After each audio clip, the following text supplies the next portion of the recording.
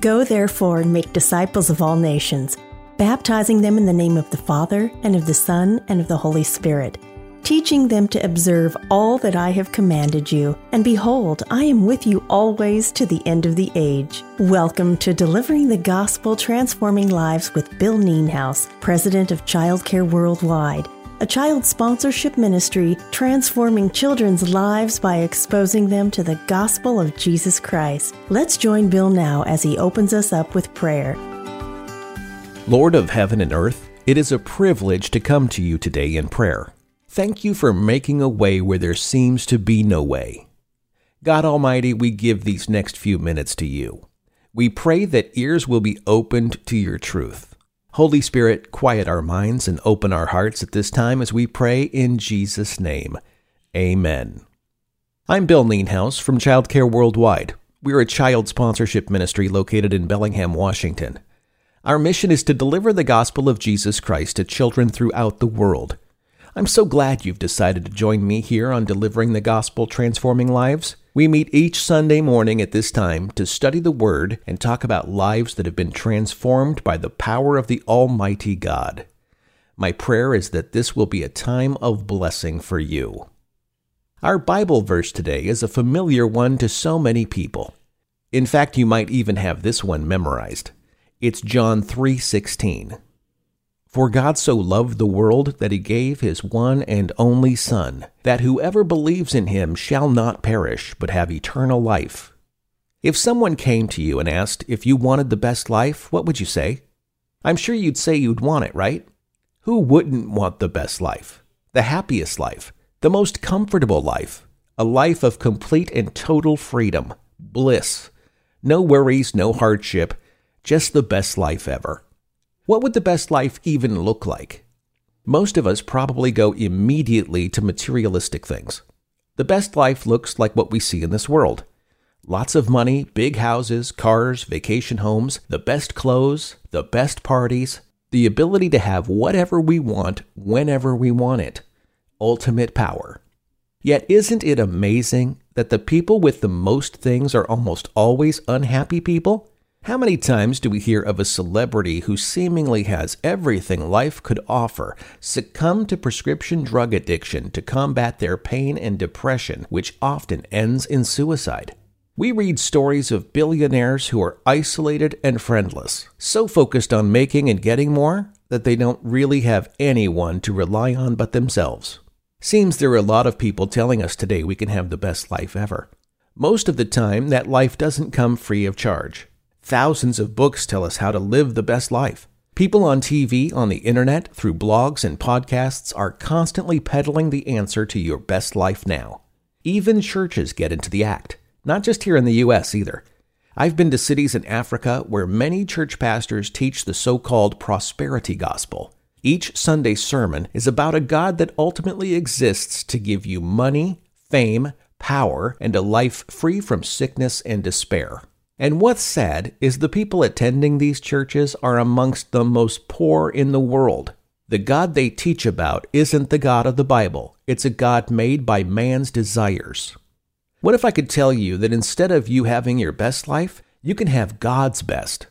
For God so loved the world that he gave his one and only Son, that whoever believes in him shall not perish but have eternal life. First, let's talk about a wonderful love. For God so loved the world. What kind of love is this? God's love is a wonderful love because of its outreach. It extends into every nation, city, and town. It reaches into every home, church, and school. God's love moves all over the earth. God's love is wonderful because of what it does. It delivers from sin. It heals broken hearts. It mends hurts and disappointments. It lifts the fallen and restores brokenness. You can't purchase this kind of love. You can't do a list of 10 easy things to obtain it. There are no tactics, no budget payments needed, no surprise shipping and handling. There's no buyer's remorse. In fact, this wonderful love is a gift. It's absolutely free. God's love is a wonderful gift. God gave his only begotten Son. This gift is wonderful because of who his Son is. Jesus Christ is God's one and only Son. He's completely unique. No one is like Jesus. No human man is. Jesus lived a sinless life. We can't possibly do that. Jesus lived a completely righteous life. Again, we have no ability to live a righteous life suitable to God. For years, Pastor Timothy preached on John 3:16. He preached about the constant call of the cross, the sacrificial work, and the pain and suffering the Son endured on that cross. Yet the truth of that passage really came into focus a few years ago. You see, Pastor Timothy's young son had an accident. He climbed up the kitchen counter to get a glass, and while doing so, dropped it and proceeded to cut his foot wide open. Needless to say, he was rushed to the doctor. The doctor said, "Before I can help him, I need to give him a local anesthetic." As he gave him the injection, Pastor Timothy turned away. He couldn't bear to watch. All he could hear was the wailing coming from his son's mouth. The pastor cringed with each scream, for it was as if he was actually receiving the injection. Later that night, when all was said and done, Pastor Tim was able to better understand the Father's love for him. John 3:16 really came into focus. God allowed his son Jesus to hurt so we could be helped. God's gift is a wonderful gift because of what Jesus did. He gave himself to die, which was the penalty for our sin. No king, no president, no billionaire, not even angels can forgive the sin of mankind. Only the blood of Jesus Christ can do that. Jesus paid the price for our sin. As a result, our sins are forgiven. We are cleansed. We have peace. We have the Holy Spirit, the great comforter. Next, let's talk about how God's best produces a wonderful faith. That whoever believes in him shall not perish but have everlasting life. The faith God provides is wonderful. It is the best because it is the means by which we receive God's most wonderful gift, life through Jesus Christ. The alternative is death. Without belief in Jesus, we die in our sin and forfeit everlasting life with God.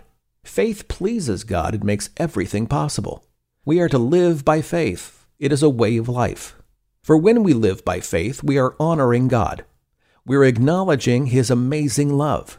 We trust him with everything in this life, so we can have everything in an everlasting life with him. Pastor Matt was preaching one night in Minneapolis in his church, and the power of God came upon the congregation in an amazing way. When Matt stepped down from the pulpit, he noticed 4 people kneeling, 2 brothers and 2 young ladies whom they had brought with them to the service. These brothers came from an utterly godless family and were regarded as hard men, but the Spirit of God had taken a hold of them that night. A few church workers spoke to 3 of the 4 who were kneeling in prayer, and Pastor Matt talked to the older of the men. He listened as Matt pointed him to the Bible passages that showed how Jesus Christ had borne all his sin in his own body on the cross, and how if he would believe in Christ, he would be forgiven. The man claimed to accept Christ, but it was clear that he had not found peace, and he left the building that night in discouragement. The man was present again the next night, and Pastor Matt talked with him. He said he found it difficult to believe that his sins were completely forgiven. Matt took him to the book of John. Whoever believes in the Son has eternal life. And Matt had him read that over and over again. Matt asked the man, "Who does God say has everlasting life?" The man said, "He that believes in the Son." Pastor Matt said, "Do you believe in the Son?" "I do," said the man. Pastor Matt asked, "How many that believe in the Son have everlasting life?" The man answered, "Everyone." "Have you believed in the Son?" Matt asked. "I have," answered the man. "What does God say about those who believe in the Son?" "They have everlasting life." Matt asked, "What makes you so sure?" "Well, God says so," answered the man. Still not knowing if the man was actually comprehending God's word, he arose and started slowly down the aisle to leave the church building. Pastor Matt said he would pray for the man. When he was partway down the aisle, Matt asked him, "Do you believe that I will pray for you?" "Why, I know that you will," the man replied. "Well, how do you know I will?" asked Matt. "Because you said so." "Is not God's word as good as mine?" Pastor Matt asked. In an instant, the truth flashed upon the man's soul. He saw that while he had been ready to believe Pastor Matt, he had not actually been ready to believe God. He immediately decided to take God at His word, and he knew that he had everlasting life because God said so. The man went home rejoicing in perfect assurance that he had everlasting life and that his sins were forgiven. The life we have here on earth is wonderful because it is God-given. Only God can produce the perfect life. A wonderful life begins when we accept by faith God's wonderful love and His wonderful gift. This wonderful life is everlasting. Not even death can separate us from the love of God through Jesus Christ our Lord. Each breath we take is a gift from God. Every minute we live here on earth is an opportunity to praise Him, worship Him, and tell others about Him. Living life on earth means we will be subjected to its constraints. This life doesn't guarantee material items. It doesn't guarantee the most successful job. It doesn't mean we will be the most popular people and have the most friends. After all, we're subject to sin in this life. Life for the Christian can be hard. The good news, though, is that this life isn't the only life. It's not our best life. It won't ever be our best life. The best life is an everlasting life with God. Jesus gives us that life. We spend each day looking forward to that life. The best life is our life to come. Let's pray. Holy Father, thank you for providing the promise of everlasting life through faith in your Son, Jesus Christ. Lord, the life we have now isn't the end. It's just the beginning. Send your Holy Spirit to comfort us in the days we have left here on earth. Open opportunities for us to tell others about your gift of everlasting life. Father, help us to know and believe that our best life isn't here right now, but will be the best when it's life with you in heaven. We pray this in the name of Jesus Christ. Amen. We just got through talking about receiving God's best instead of attempting to find our best life here on earth. At times, this life delivers pain and suffering. The Christian life can be very hard. A couple of weeks ago, a friend I've known for over 45 years called me on the phone to tell me that his son took his own life. Not only could I hear the pain come across the telephone, but I felt it. Nothing can prepare you for the unexpected death of a child. I struggled with the right words, but knew the most important thing was to pray that the grace of God would overflow upon my friend and his wife in the midst of their sorrow. Many walk through the valley of death and desperation during their time on earth. If that's what you're experiencing right now, listen to this story about Peter and Douglas. Douglas's voice over the phone was laced with despair. Give me one good reason why I shouldn't end it all right now. On the other end of the call, Peter could tell that Douglas meant what he said. He knew this wasn't a random comment. Douglas's suicidal depression was the result of life gone completely awry. In those brief moments before Peter answered, he thought of Douglas's failing health caused by a workplace accident. He had gone from being a very robust and active man to being physically and mentally incapacitated. Peter remembered how Douglas had lost his job, friends, family, and his very identity as a result. His friends had abandoned him. His wife had divorced him, and his children had turned against him. Peter also thought back over the last year and the input he had been able to have in Douglas's life. He had spent a lot of time with him, helping him meet practical and physical needs. He had Douglas in for meals, assisted him with legal matters, and had just been a good friend. It had taken a long time to gain Douglas's trust, and now it looked like Peter would finally have an opportunity to share the gospel with him. Douglas, Peter said, I get it. Right now, life is really bad. You and I know that. We're not in denial about the mess or the awfulness that you're going through. We can't say it's not bad. It is bad. When life stinks as bad as it does right now, there's only one way you can make sense of it. You have to understand it from the perspective of the Creator of life. I would love an opportunity to get together and explain it to you. It will take some time, but if you'll let me, I'd like to do it. Peter glanced at his calendar. Look, Douglas, I get back home on Tuesday. I'll see you Wednesday morning, but you have to promise me you won't hurt yourself. The two men did get together that Wednesday, and Peter introduced Douglas to the God of the Bible. He explained how the redemptive story in the book would give Douglas that one good reason why he shouldn't end his life. They started getting together every other day for about 90 minutes at a time, going through the Gospels chapter by chapter. When Peter's friend began teaching a group through the book of John at a local coffee shop, Peter and Douglas joined them. This gave Douglas the chance to sit back and listen while enjoying the companionship of others in the group. Once they had started into the book, there was no holding Douglas back. He thoroughly enjoyed it. His eyes were opened, and by the time they finished the book of John, Douglas was saved. The despair and suicidal depression never came back. Although the grief and loss were still real, Douglas was now at peace with God. Peter continued to disciple Douglas and took him to church. He loved to get together with other believers and enjoyed the fellowship. In the past, he had some very bad experiences with the church, but this time it was very different. His whole disposition had changed, and he was basking in his newfound spiritual peace, a peace that surpasses all understanding. Years later, Douglas's health took a turn for the worse, and it wasn't long before he passed away. Before he died, Peter contacted Douglas's ex-wife. She brought their children in to see him one final time, resulting in an emotional reconciliation. Shortly before Douglas passed away, Peter sat with him and asked, "Douglas, is God at peace about you?" Douglas nodded. "Yes, he is. I know God is at peace about me because Jesus made peace for me." As Peter thought over his relationship with Douglas, he realized how critical it was to first build a friendship with him. It would have been so easy to just jump in and throw God at Douglas without some context, the right context. The gospel would have gone nowhere without Douglas's trust in Peter. He'd never have opened up. What's more, a quick gospel presentation would have confused him. The time that Peter invested in building a friendship of trust with Douglas was well worth it. Being a friend of the world is compromise. Being a friend of sinners is compassion. Because of Peter's patience and faithful friendship, Douglas was willing to open up and listen to what Peter had to say about life from God's perspective. And in the end, Douglas's life had gone from one of suicidal despair to one of hope and peace right up till he met his Savior face to face. Do you have a friend like Douglas in your life? Could you make a call today to talk with your friend about the love of Christ?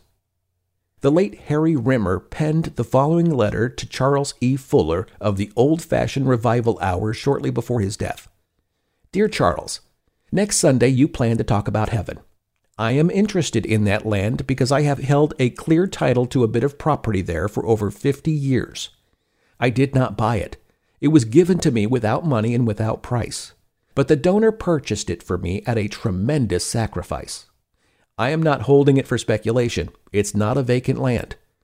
For more than half a century, the greatest architect of the universe has been building a home for me, which will never need remodeling or repairs because it will suit me perfectly, individually, and will never grow old.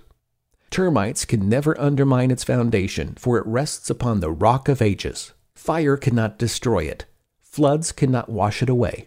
No lock or bolts will ever be placed upon the doors, for no vicious person can ever enter that land where my dwelling stands, now almost completed and ready for me to enter in and abide in peace eternally without fear of being rejected. There is a valley of deep shadow between this place where I live today and that to which I shall journey in a very short time. I cannot reach my home in that city without passing through that valley. But I'm not afraid, because the best friend I ever had went through the same valley long, long ago and drove away all its gloom. He stuck with me through thick and thin since we first became acquainted 55 years ago, and I hold his promise in printed form never to forsake me or leave me alone. He will always be with me as I walk through the valley of the shadow of death, and I shall not lose my way because he is with me. I hope to hear your sermon on heaven next Sunday, but I have no assurance I will be able to do so. My ticket to heaven has no date marked for the journey, no return coupon, and no permit for luggage. Yes, I'm ready to go, and I may not be here when you are talking next Sunday evening about heaven, but I will meet you there someday. May the God of hope fill you with all joy and peace as you trust in him, so that you may overflow with hope by the power of the Holy Spirit. Amen. Childcare Worldwide transforms children's lives by exposing them to the gospel of Jesus Christ, providing for their physical needs, and sponsoring education. We connect sponsors with children through Christ-based life centers.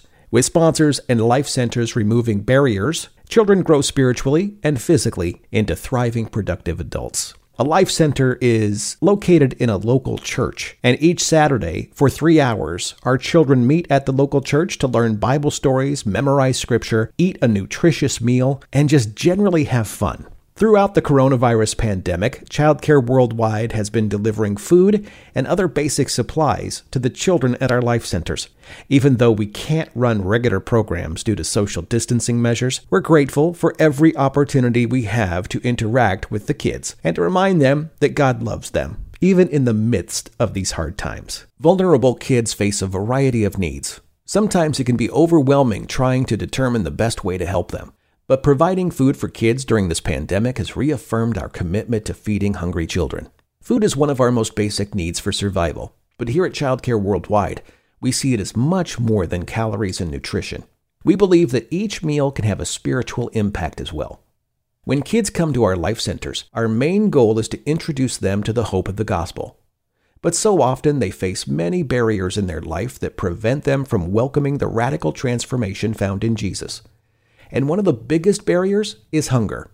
These kids have so much potential. They're smart, driven, and creative.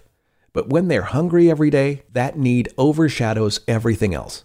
How can a child focus on school or gospel lessons when their stomach is aching from hunger? Or when they're falling asleep in their chair because they didn't have breakfast? It's just impossible for them to concentrate.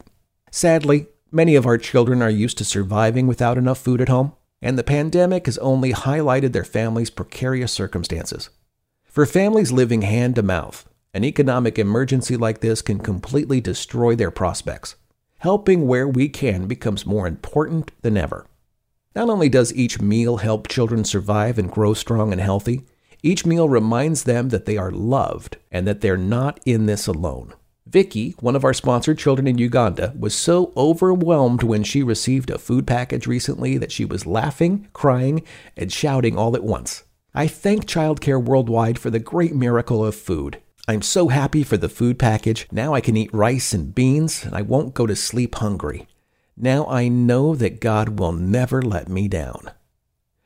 With even just basic assistance, children like Vicky are free to pursue their God-given potential. If we can help them through this pandemic and the other trials they face, I can't wait to see what they will accomplish in the future. The simple act of sharing a meal with a child in need opens the door for hope and change in their life. Constantly living without food harms our children in every aspect of their life. When their bellies are empty, they can't fully engage in school or even their life center lessons. It's heartbreaking to see children missing the hope of the gospel simply because they're hungry. Over 66 million children go to school hungry every day. Our weekday lunch program ensures children have the nutrition they need not just to survive, but to thrive. Lunch at school helps kids focus better. It improves grades and even increases attendance. A healthy meal is a key part of our discipleship curriculum. If kids were hungry, how could they focus on the important spiritual lessons we're teaching? But sharing a meal together helps kids connect with their Life Center teachers and opens doors to sharing the gospel. For families living on the edge, we provide packages of staple foods and other essential items. A month's supply of beans, rice, cooking oil, soap, and more can transform a family's circumstances and give them the extra stability they need to survive. Thankfully, you can help. Each meal costs just $1, and it sets kids up for a successful day of learning and transformative growth.